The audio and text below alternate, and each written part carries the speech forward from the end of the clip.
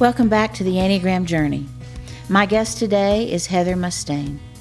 She is a pastor at a church here in Dallas.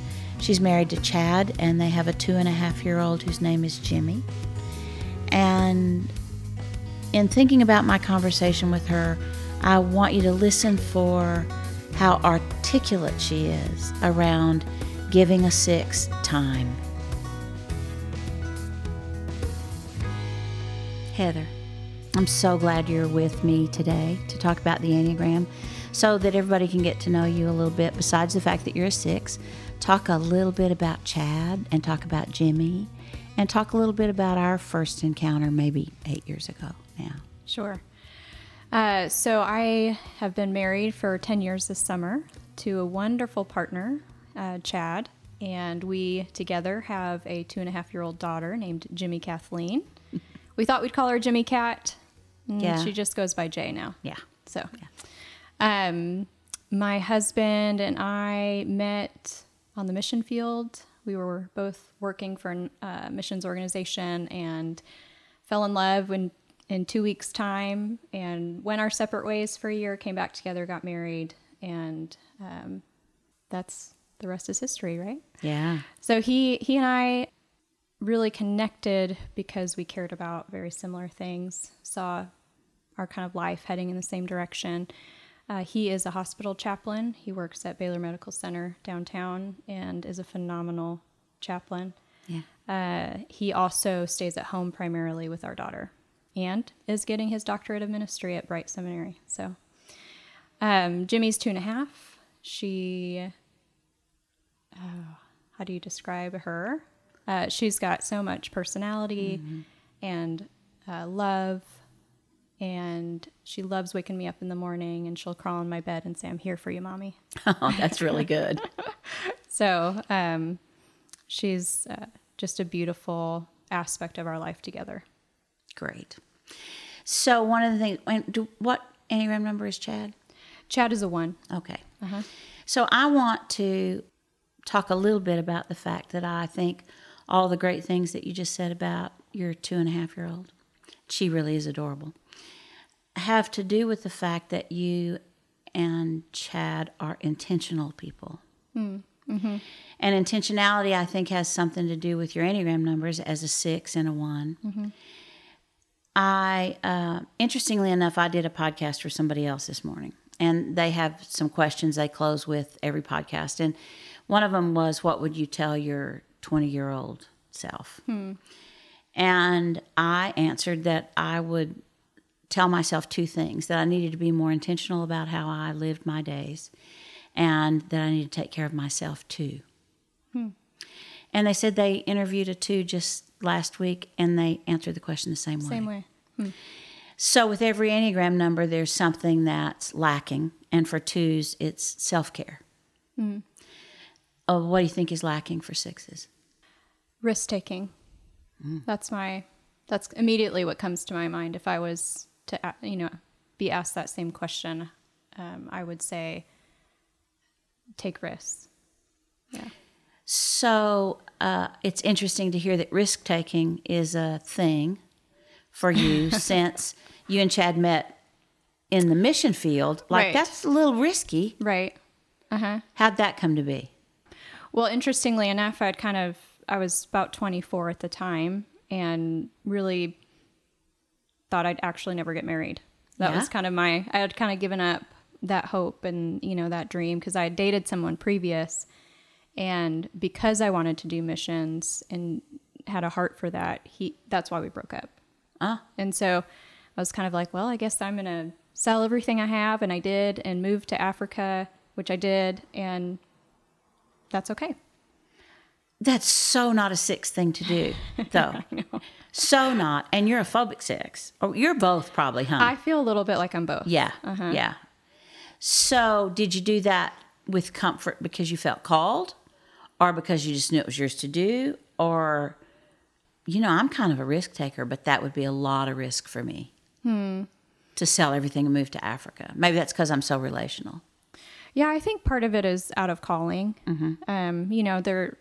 didn't grow up in church. Oh. Became a believer when I was a freshman in college. Yeah. And, but I do remember even as a little girl, like, wanting to help people. That was kind of, I couldn't tell you what that meant, but I remember that. Yeah. And so I think as I learned about myself and as I learned about the opportunity to kind of explore the world, and then having the opportunity to do that and to see so much goodness elsewhere, that just kind of kept propelling me further and further into that. So I think I rarely feel nervous, which is interesting as a 6, being in other places. Like when I get to wherever I'm going, I feel at home. I love it. I love seeing God work in villages and communities, and I love worshiping with other people. I love culture. It just feels it feels like a natural thing for me. So I have 2 things to say about that I think are 6 things, but I'm not a 6. So I want you to respond. Okay. And of course because you know me well enough to know that if I'm wrong about that, you need to just say, yeah, that's not it. Okay. So you're in an advanced program that I have for people who want to study the Enneagram on a deeper level. And one thing I've noticed is a difference in you between when I met you when you were on staff at Baylor University and having you in that group now is that you're less reticent to speak up about yourself. But you've always been a person in the room who was ready to speak up on behalf of somebody who was an underdog or was disadvantaged in some way. So because you're in that group, you know that right now one of the things I'm talking about a lot is that I think this is the time in our culture for 6s and 9s. 6s because they're the people who live life with the common good in mind. And 9s because they see 2 sides to everything and we're so polarized. So culturally, I think we're polarized and I think we're not taking care of being mindful of the common good. Right. Did mission work for you because you were concerned about the common good? And could you say that thing you felt as a little girl, wanting to help people, had to do with wanting to help the people who were in some way marginalized in whatever way a child sees that? Is that accurate? And then let's talk a little bit about the fact that children see all of that and we don't live like they do. Interesting. So yes, my answer to you is yes, that I, even as a child, it almost felt like I had this super sense of who was feeling left out. And I could, go into a room and whoever was kind of on the outside, I kind of just knew that. And I don't know if it was maybe because I felt like that was me too, so I could see that in others. But there's 2 stories I think of in childhood that justice, that common good really hit me. One, when I was probably in middle school, I was maybe in 6th grade, and I was sitting on the school bus, and there was every year, I grew up in a really small town in upstate New York. Every year there was an annual fight between the farmers and another group. And I just remember sitting there and watching it and just being so inside, just feeling so sick to my stomach to see people hating each other so much over something that seemed so insignificant, And then I had a younger brother, and my brother was being bullied on the school bus, and I was a senior in high school, and so I didn't ride the bus anymore, but the next day I did. And I did what I needed to, said some things, some choice things probably to that young boy who was teasing my brother, and then my brother was super embarrassed, but I felt like I needed to do that to stick up for him. So I think people misunderstand 6s a lot. I think they are not aware of how strong you are. And I wonder if you feel strong and if you've always felt strong on the inside. No. I think I know that I am, but I don't trust that I am. Okay. And so you're in the head triad or the thinking triad. So it makes sense that you have that worked out in your head. Yeah. Yes. But you don't trust yourself because 6s doubt themselves. So it's hard for you to trust doing it. And yet, when action is called for, 6s always step up. So stepping up doesn't really have to do with trusting yourself, maybe. And maybe numbers that trust themselves don't always step up, because that's my experience. My experience is that if there's somebody who's left out, somebody who's being bullied, somebody who is marginalized, 6s are aware of that, and I think it's because you know that I think 6s are half the world. That's the tradition of teaching that I come from, and not everybody in the Enneagram world thinks that. And I think 6s observe before they involve. And so I think you read the world differently than other people do. And I want to add one more thing to that, and then I want to hear you talk about it. The thing I want to add is that one of the reasons I think you are good in all those communities, and you feel at home worshiping with other people or in other cultures and in their communities, is because 6s are comfortable with the details of life. So we're to a point now where people don't want to hear the detail. When people say, "How was your day?"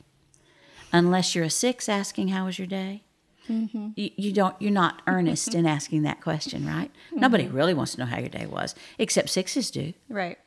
What's that about? Like, what does that feel like? And what's going on inside of you that you want to know what people did this morning? And what is all of that about? Can you just talk about it for a while? Yeah, that's interesting, because it's one of those things where you don't really realize that other people don't like details as much as you do until you're put in charge of a lot of details and you're trying to work with people and you're saying all the details, and most of the room is like, "I really don't care," But I think for me, it's in relationships, it's about being known. To me, like, the details of somebody's day matter because it affects them, or it makes them who they are, or, those interactions are important to other things. So details to me in relationships is about being known. Like, I want you to know everything that happened to me today because it was my experience, and that's important to me. Yeah. And somehow it shaped me. Yeah. So you need to know that. Yeah. And I want to know that about other people because I want them to feel known and heard. And I think details are important. Okay, so Chad's a 1. Yes. And one of the things that I suggest that people can do to help 1s with their voices is at the end of the day, sit for 30 minutes with them and listen to them talk about their day. And I say to other people, you can ask questions, but don't make statements, and kind of let them work through what happened in the day, and they'll be able to let go of whatever the voices told them about the day. So the fact that you intuitively do that with Chad, I think, is a thing we shouldn't miss in terms of 1s and 6s being in relationship with one another. I also think that because you ask questions, it makes some numbers uncomfortable. So do you know what numbers that is? I mean, I've got an idea, but I'd like to hear what you think first. Who seems to get uncomfortable when you ask questions? Sometimes 1s, because they feel it's being critical. Yeah. When, for me, asking questions is just trying to understand. Right. But for some, I think it's people who, it might not always be 1s, but maybe aggressive numbers or people who are doing dominant numbers that they've already... It's over. They're already past that. Yeah. And so by asking questions, I'm making them stop and think about it, or tell me the process in which they got to the doing. Yeah. And so that would be my initial reaction. Right. So orientation of time has a lot to do with relationships. So 3s, 7s, and 8s are the aggressive numbers, and they're all oriented to the future And your orientation time is the present moment. Mm-hmm. Do you feel like you have to pull people in relationships back to the present moment? So I'm kind of trying to hang with people in the present moment. Mm-hmm. It's hard for me. I don't think it's as hard for you as a 6, because I don't think we're marking relationships anymore. I think we're passing in relationships. Mm-hmm. Do you feel like that? And do you feel like people are passing you? Oh, yeah. Yes. Oftentimes I feel like I'm having to... Things move so quickly before I can even...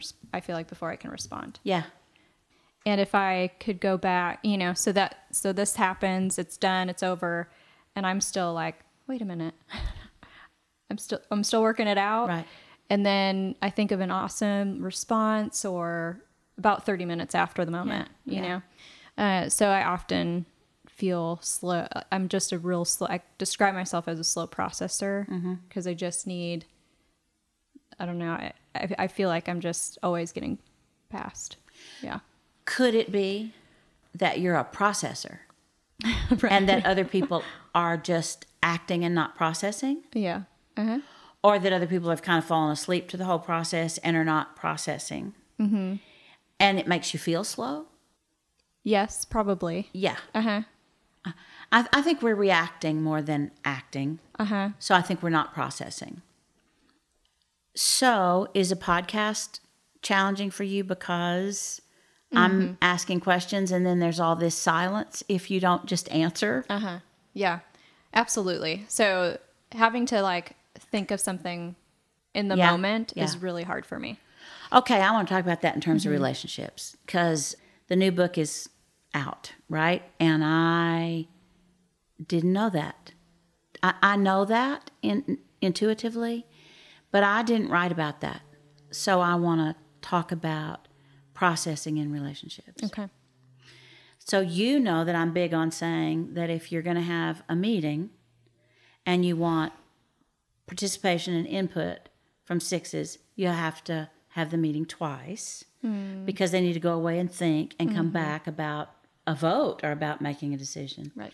It didn't occur to me until just this moment that you need the same circle back in relationship.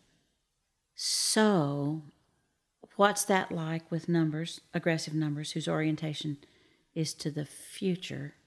They were gone in real time anyway. And then if you want to circle back, do you feel the freedom to do that? It probably depends on the person. Yeah. And how in tune they are with themselves. Yeah.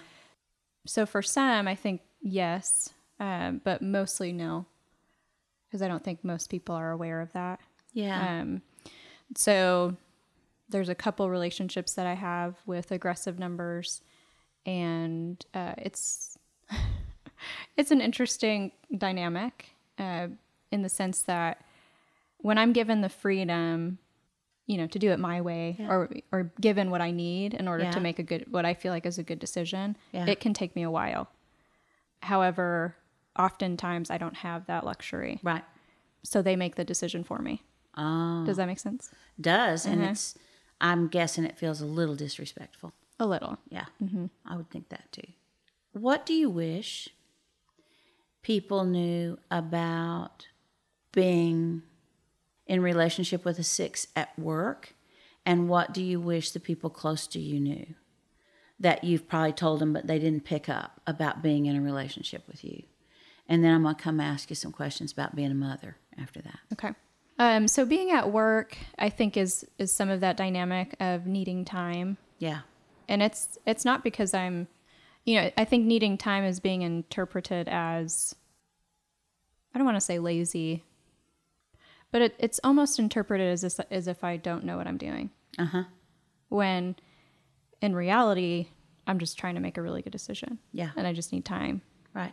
And then when I do make a good decision, I know it's a good one. Yeah. And you can trust that. Right. So it's not that you don't trust yourself, and it's not that you don't trust the relationship. It's that it just takes some time. It just takes me time. Uh-huh. And I don't mind that. No. Actually, obviously I don't mind that. Right. But other people do. Mm-hmm. Because everything's moving so fast. So it could be helpful for me if somebody was to give me a timeline. Yeah. You know, like, so here, and that happened this year, like you need to be able to say, to launch something by this date.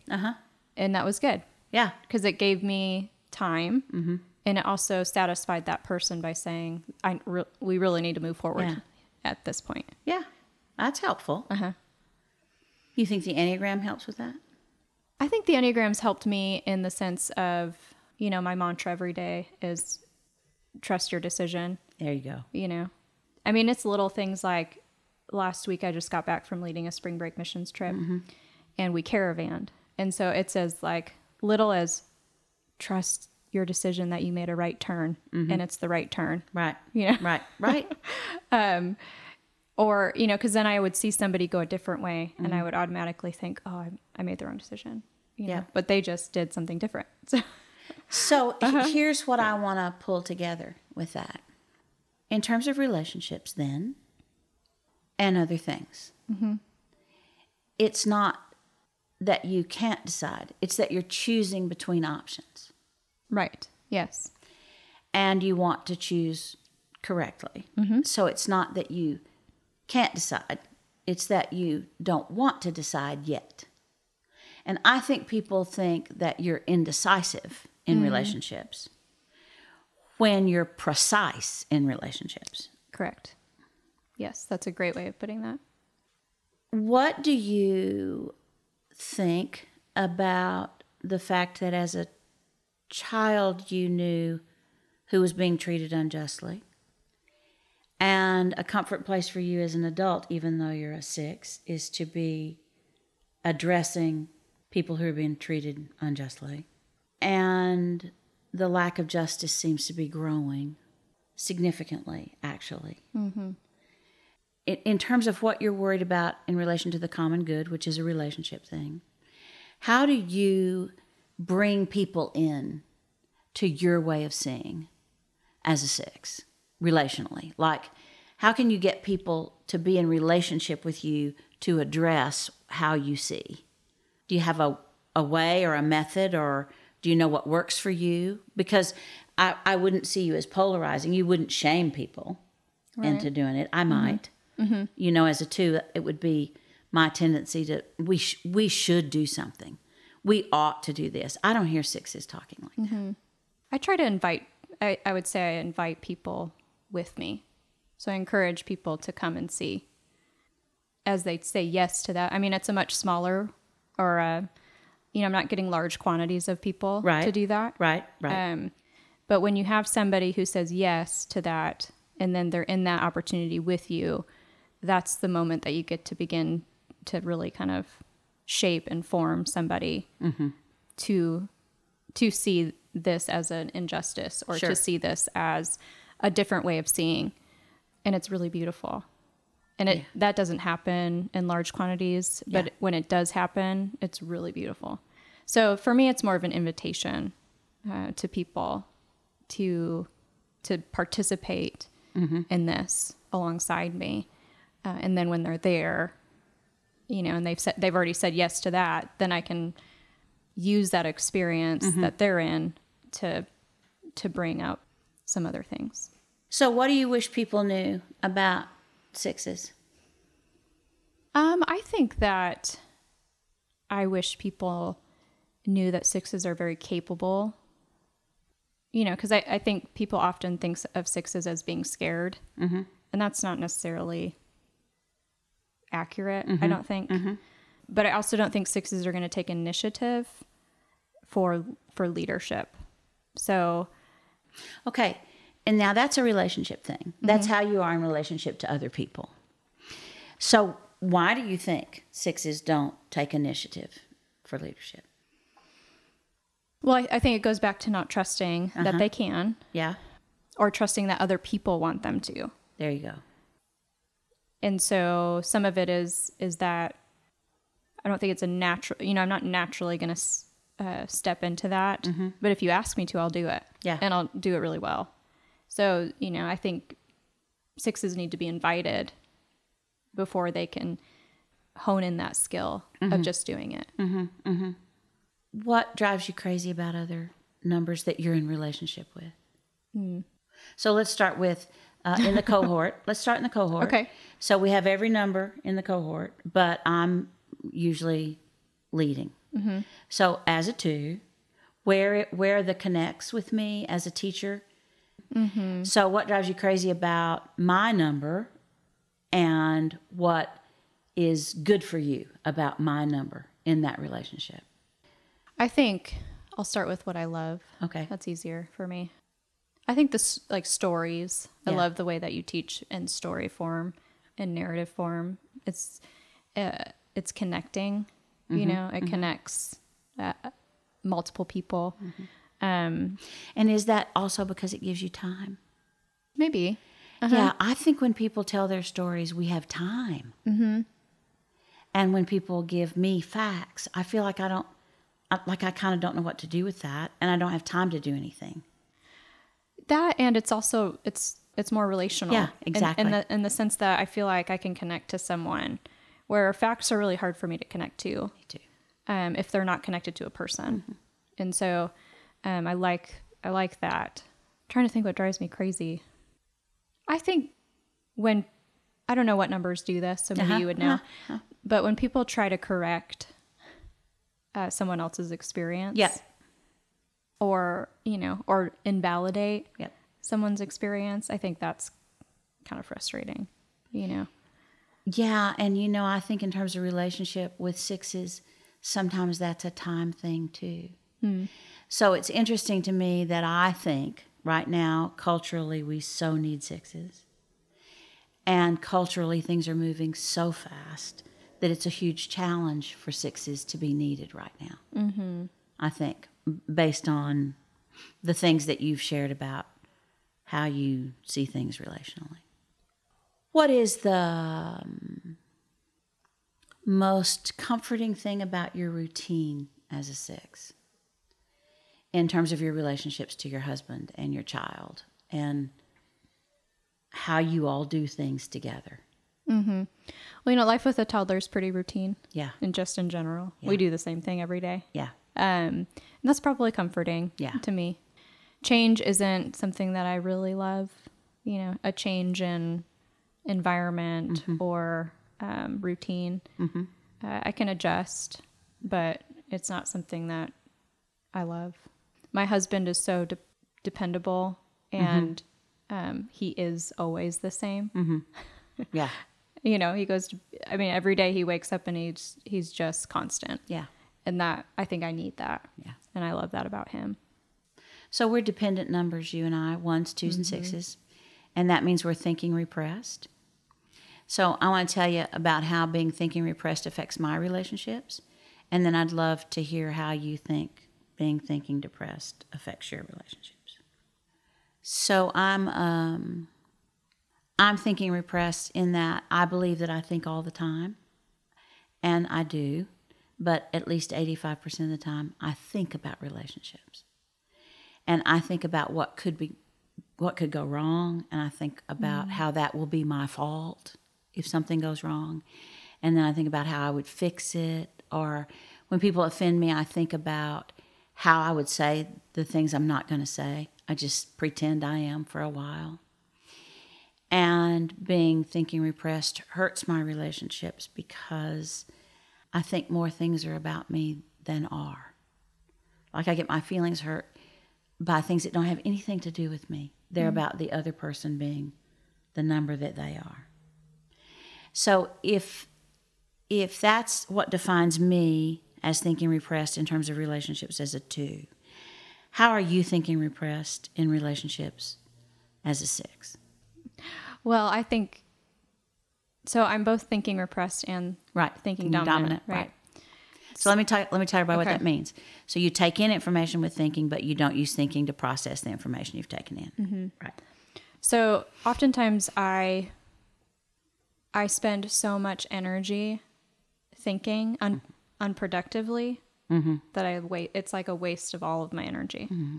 So I think about all the things that could happen in a relationship or in my day that never end up happening. And then I think about how much energy I wasted on thinking about all of those things. And so oftentimes I think it's real cyclical for me in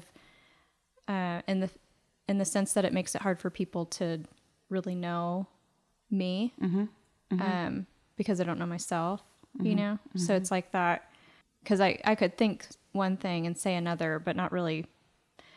It's just my thinking is just real unproductive. So I don't think I know even myself to know how to share myself. I don't know if that makes sense. It makes perfect sense. And what I do, though, is I share too much. So people know too much about me, and people don't know enough about you. Yeah. And I manage my anxiety around people knowing too much about me by telling them more.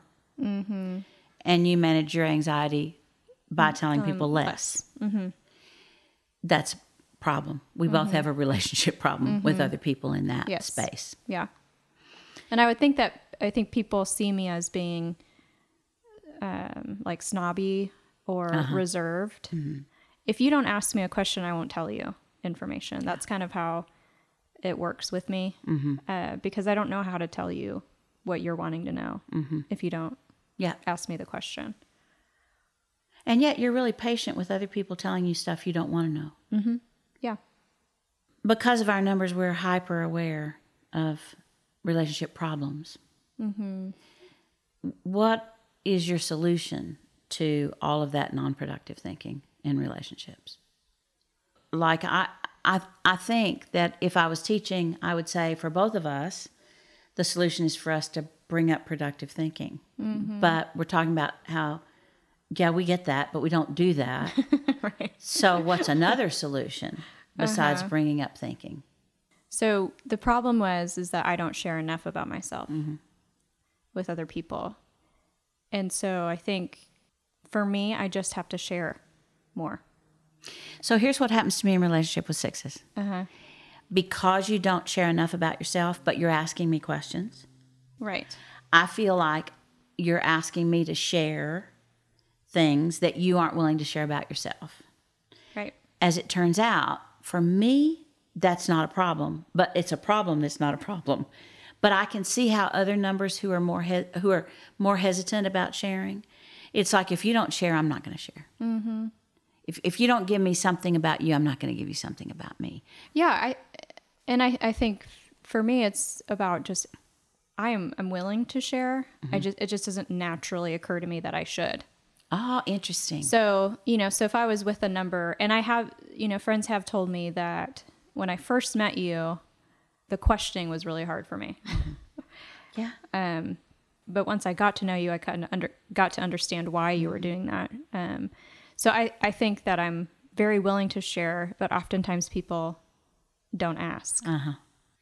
One of the things that I put in the new book is that I think sixes really want to be known. And I think they want everybody to be aware of their presence, and I think they want to make a difference. And in our way of being in the world, we just don't slow down. We just don't slow down much for that. So a solution for me is just the opposite of that. It's to tell less, to invite more. You and I could go out to lunch and have a great time and go home, and you would know way more than you want to know about me, and I would know way less than I want to know about you because of our way of being in the world. Right. That's part of the deal. Is trusting yourself in relationships getting any better because you know the Enneagram? Yes, because I can look at, like I told you, my daily mantra is like either trust that decision or trust yourself. Yeah. And so I wouldn't have known that if I didn't know the Enneagram. Yeah. It's also helped me stop giving my power away. Because I think it's a temptation for me to do that. To just kind of give that responsibility to somebody else or to let someone else have that, when it's really mine to do. Yeah. So knowing the Enneagram has helped me realize that I do that way more than I should. I regret, as a 2, building relationships too quickly. I trust people too quickly. So one of the things that I'm trying to learn from 6ness is to take a little bit better care of myself by not trusting too quickly. And it sounds like you're saying that you're trying to learn to trust a little more quickly, yourself and other people. Right. And I'm hoping that people who are listening to us talk are aware that in any social group, if we were in it together, I would look like an extrovert and you would look like an introvert. But other than that, people wouldn't know that there's a big difference in how I am in the world and how you are in the world.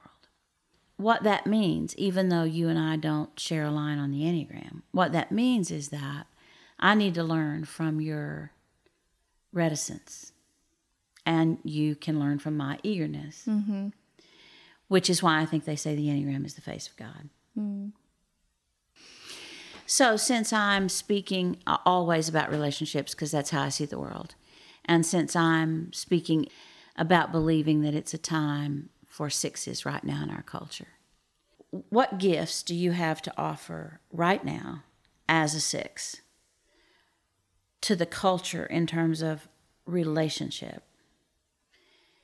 And how can you offer those? I mean, one of the things that I push so much is relationships. Yeah.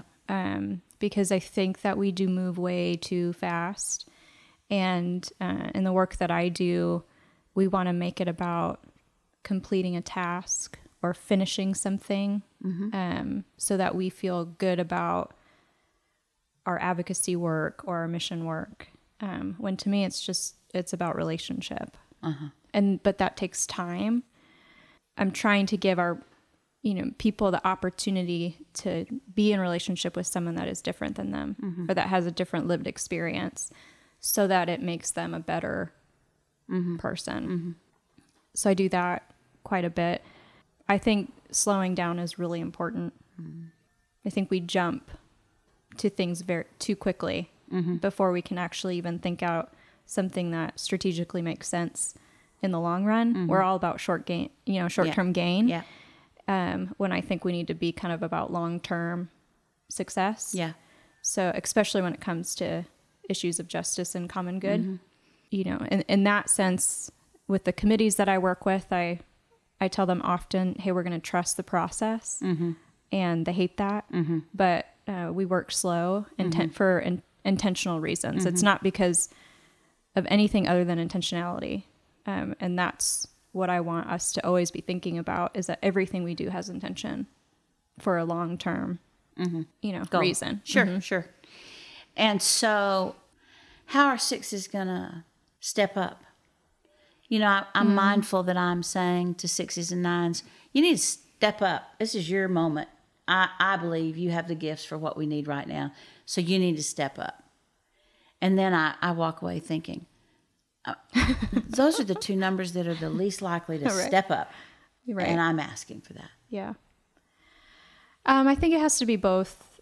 The easy answer is, well, give us space to do that. That's not the easy answer, though. That's a good answer. And that's a relationship answer. Give us the space to step up. Instead of, okay, time. You had 3 minutes. Time's up. Yeah. Would have been nice, but you're not quick enough. Yeah. I think giving 6s space and responsibility to do that, they will do it. But without given that, then they're just not going to. Interesting. Or I'm not going to. I think you speak for 6s very well, actually. One of the things that I've often wished is that I had learned the Enneagram at the age that you learned the Enneagram. Because I think I would have done life differently, because I would have learned lessons sooner. Can you think of a way that you are intentionally different in relationships because you know the Enneagram? And is there an example you have of how you did it, how you behaved in relationships not knowing that about yourself or about other people, and how you behave now because you do? So I think one of the things that has helped me in knowing the Enneagram, maybe two things. I feel more confident in relationships because I think that as a 6, I often didn't feel like people even really cared about me being in a relationship. So I often have gone back between 6 and 9 because that presence, your presence doesn't matter, has always really, I've connected with that. But I think it's different in the sense for me because it's about trusting myself in that relationship, that I have something to bring. So I feel like I'm much more confident in my relationships now than I was at 20, and realizing that I do have something to bring to the table. So that's a very kind of different experience as now than it was. I'm also pretty mistrustful, or I distrust people a lot. There's not a lot of people in my life that I meet where I'm not thinking, what's your motivation behind this? Or I'm always kind of skeptical of people's reasonings about wanting to be in a relationship with me. So I'm trying to get better at that. I wouldn't say I'm there yet, but I recognize that that's something that I think I bring that's not always accurate.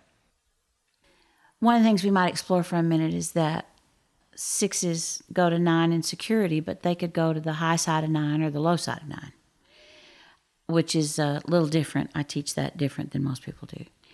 So the low side of 9 would be, I don't think my presence matters. So even when you're kind of feeling pretty good about yourself and feeling pretty secure, and you start to kind of move out a little, and then is it in the process of relationship or in the process of finding a place to stand with people that you think, but my presence probably doesn't matter? Yes. Like, you know something's yours to do, and then you think, it won't matter. Is that what it looks like? No, not necessarily that. For me, it's much more like group oriented. Like the pictures that come to my mind are more so like, because I love being a part of a group. Right. So it's like if we're, I'm a part of a group and it doesn't feel like my presence there matters, as an individual or as a part of the group. Interesting. I don't know if that makes... It does make sense. It's like, they're louder than I am, or they're quick. That was a quick answer. So I like being part of the group, but I'm not sure what my part in the group is. Is that accurate? Yes. So like I love being a part of a group because I can hide out a little bit. But still be a part of something good. So oftentimes I think I could be there or not. It doesn't really matter because I don't feel like I'm contributing much outside of just being there. So one of the things I just want to put on top of that is that I think we don't ask nearly enough questions. And I think that's yours to contribute. You and every other 6. I think asking questions is a contribution that we don't rely on enough. Yeah, and I have done some of that too. I have to be very cognizant of how I ask the question, because I used to think this was a northern-southern kind of thing where, I could ask a question and where it would cut to the heart of the matter, but it would come across as very harsh. And so I feel like I often have to repackage what I really want to say to be much softer. So one of the things that I hope everybody who's listening is hearing is how thoughtful you are about what you're going to do and how you're going to say it and how other people are going to respond. And that's the process. That's that whole thing that we lose when we don't process what's happening, when we don't process information. So I was teaching one time years ago, a long time ago. And one of our best friends is a 6 on the Enneagram. In fact, her husband and Joe have been best friends for like 54 years. They were in high school seminary together. And our daughter Joey, is an 8. And I had them on a panel. And they were seated in a way that they were at opposite, kind of not right next to each other. They were kind of far apart. And, I started with 8, 9, 1, 2, 3, 4, 5, 6, 7. So they're at opposite ends. And the friend leaned forward and said to Joey, "You 8s move too fast. You don't think things through, and you need to stop it." And Joey leaned right up and looked at her and said, "We can't wait for you. There are things that have to be done, and you take forever." Yes. Uh-huh. And I couldn't breathe because it was a relationship thing, and I didn't know how to handle it, and I didn't know what to do, and I didn't handle it well. I handled it like a mother, not well. But let me tell you how I would handle it now. I would ask the 2 of them, the 6 and the 8, to explore with me that they have so much in common, because 6s don't trust themselves and 8s don't trust other people. And 8s move fast to protect themselves, and 6s process to protect themselves. And so it's like both numbers are actually operating out of exactly the same place, which I think is why they irritate one another. I think you get irritated with each other because you're operating out of the same place, so you see yourself in the other one in a way. Does that sound true? It does. It does in some sense. I think it actually can be a really great working relationship if both people are mature enough to understand that. Because 8s help me think bigger picture, like, whereas I can rein them in a little bit if need be. And because 8s trust themselves, then I feel like I can trust myself if they're on board with me. You know what I mean? Oh, it's affirmation. It's affirmation, because then I'm like, oh, I know I'm doing something good, you know, or I know I'm onto something here, because this person who would never even think twice about not trusting themselves trusts me. You. Okay, that's one side of that. What do you think the other side is? Oh, I probably irritate that person a lot. So an 8 looking to a 6. Yeah. In maturity, I think that I would bring up questions that they wouldn't even have thought about. That's it. Exactly. I guess I haven't thought about that before, I bet you love hearing that. You're right. Yeah, probably not. You're moving so fast, you probably never thought of that. So, and that's affirming to me too, Sure. And the fact that, so those are good conversations, I think. And I think there's a lot of potential in that kind of relationship. If you had a global stage to offer advice about relationships, what would you say?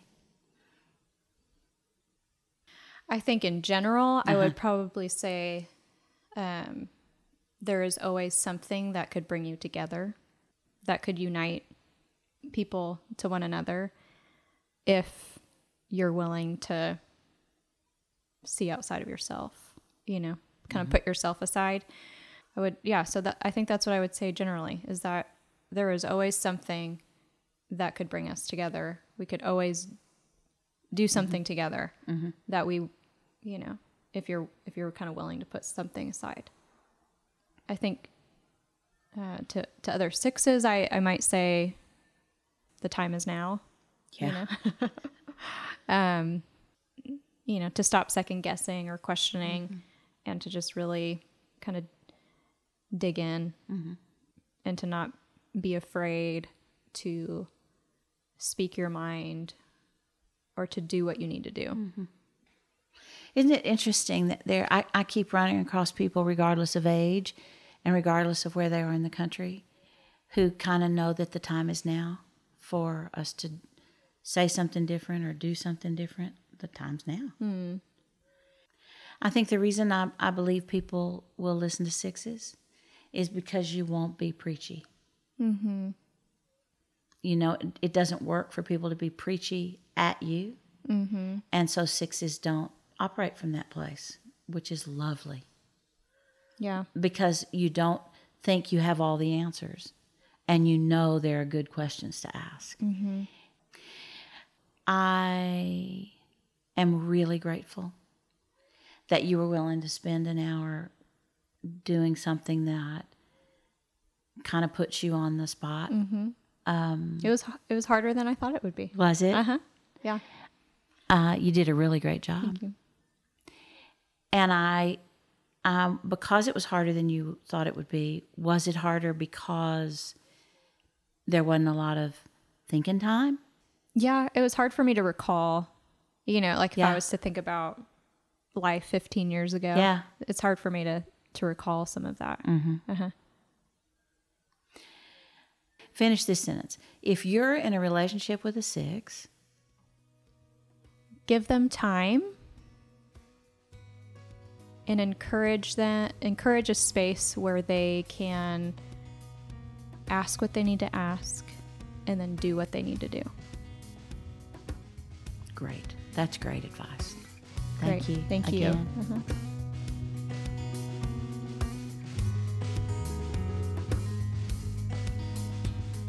And one more thing. April 10th is the release date for The Path Between Us. You can pre-order on Amazon or at Ivy Press. I'm so excited because we have a special deal. If you order 5 copies or more and email the receipt to pbu@lifeinthetrinityministry.com, we're going to have a drawing and you can win a 45-minute Skype conversation with me. And I would love it, and I think you would too. The Enneagram Journey podcast is produced by Life in the Trinity Ministry. Music is provided by Solveig Lighthouse. Professional photography is courtesy of Courtney Perry. We invite you to visit theenneagramjourney.org for more information, and we welcome your questions and comments. Thank you for being with us today.